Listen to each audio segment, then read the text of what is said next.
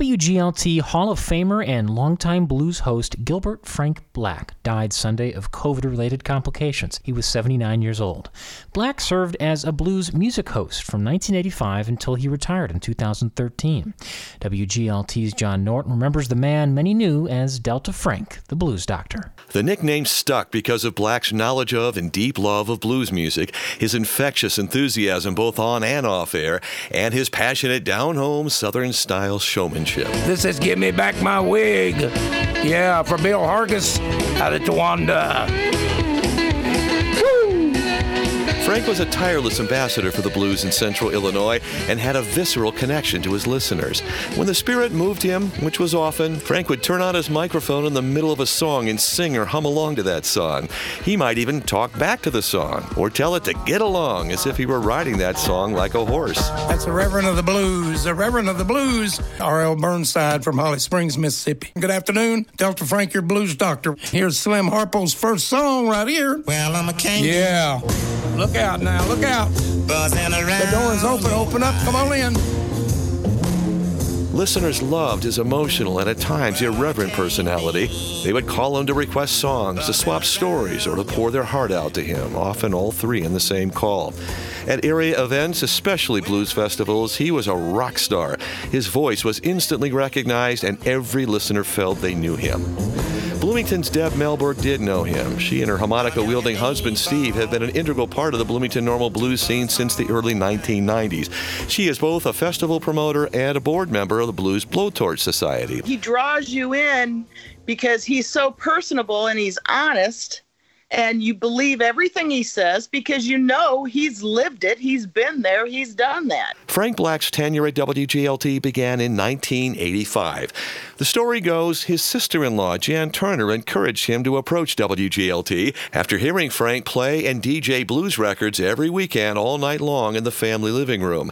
Then WGLT program director Tim Emmons gave him a chance. He hired Frank to host a new show called the Rhythm and Blues Hall of Fame.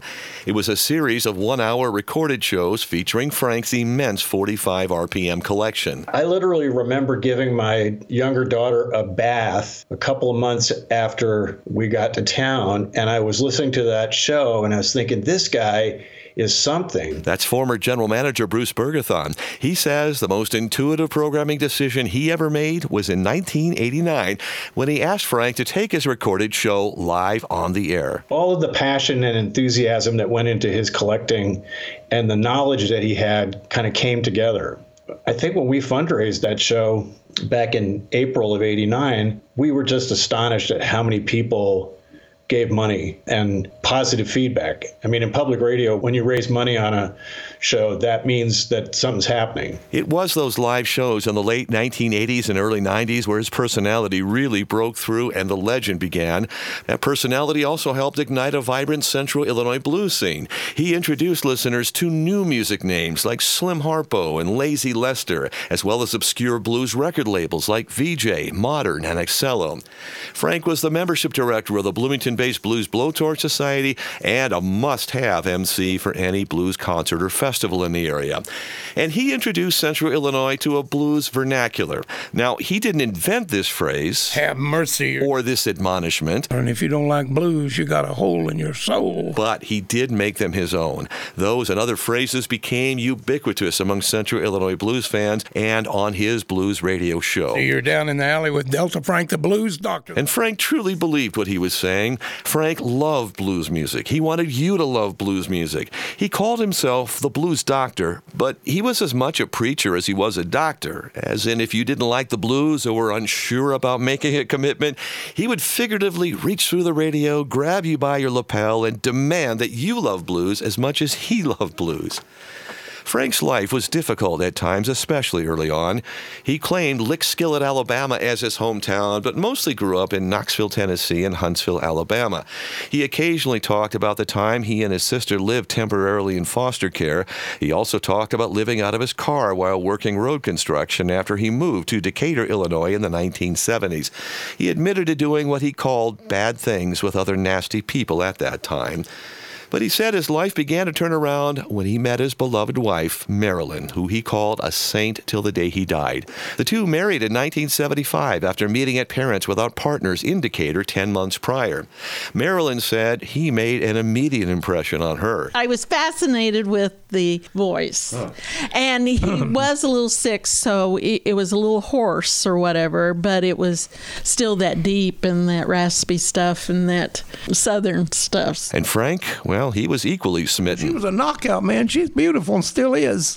And he always gave credit to Marilyn for letting him come up to WGLT every weekend for 29 years. That is, every Friday and Saturday night to play his blues music on the radio. He said if he was married to anyone else, that probably never would have happened. That is so wonderful to have an angel for a wife, because she never, ever complained about me being gone on Saturday or Friday night or whatever. Despite Frank's pre-Marilyn history, his stories, and to be fair, some of them became tall over the years, tended to celebrate his love of the South.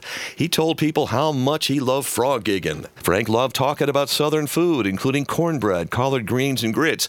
And he loved to admonish us Northerners for having basements, because nobody in the South had basements. That just brings water problems, right? And he loved regaling people about the first time he heard the blues. 1955. This is a WGLT promotional announcement from 2004. I'm listening to the radio. Whatever will be, will be. I don't want to hear Doris Day. I'm looking around. I crossed 1510 WLAC, Nashville, and I'm hearing this song, Lightning Slim Hicks, just made 21. That's the first blues record I ever heard. Folks, I remember. I got up the next morning and took the old KTL bus downtown Knoxville, and I bought the record for 69 cents, man. Later, Frank remembered helping a bookstore owner clean up and was rewarded with a ton of old blues records, or at least most of them were blues, that the owner didn't want. And yes, that was the beginning of what became a jaw-dropping library of rare 45 RPM records, most rated excellent to mint condition.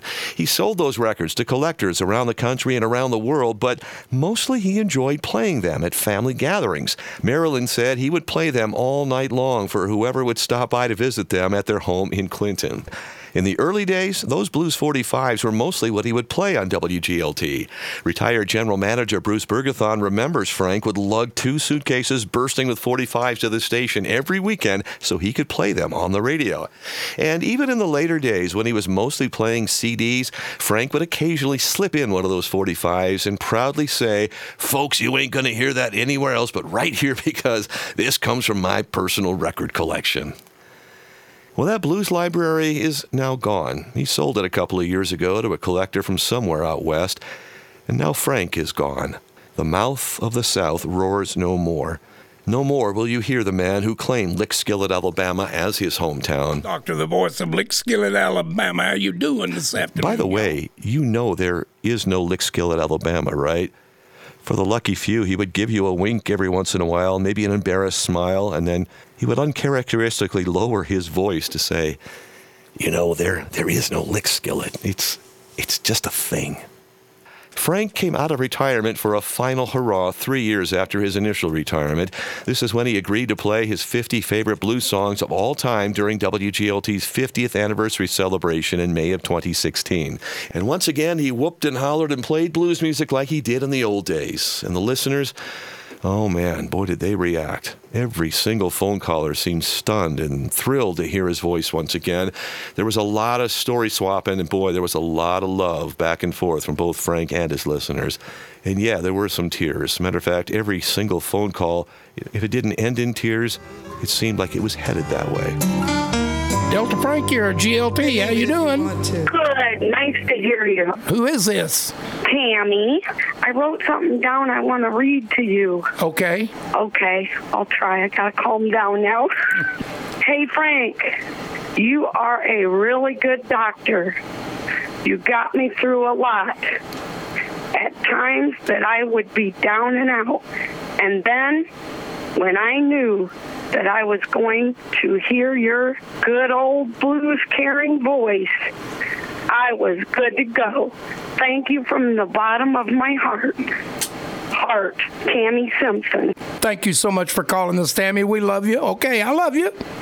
Love you, Frank. Bye-bye. You know that saying, they don't make them like that anymore? Well, they don't. R.I.P. Gilbert Delta Frank Black, the blues doctor. I'm John Norton.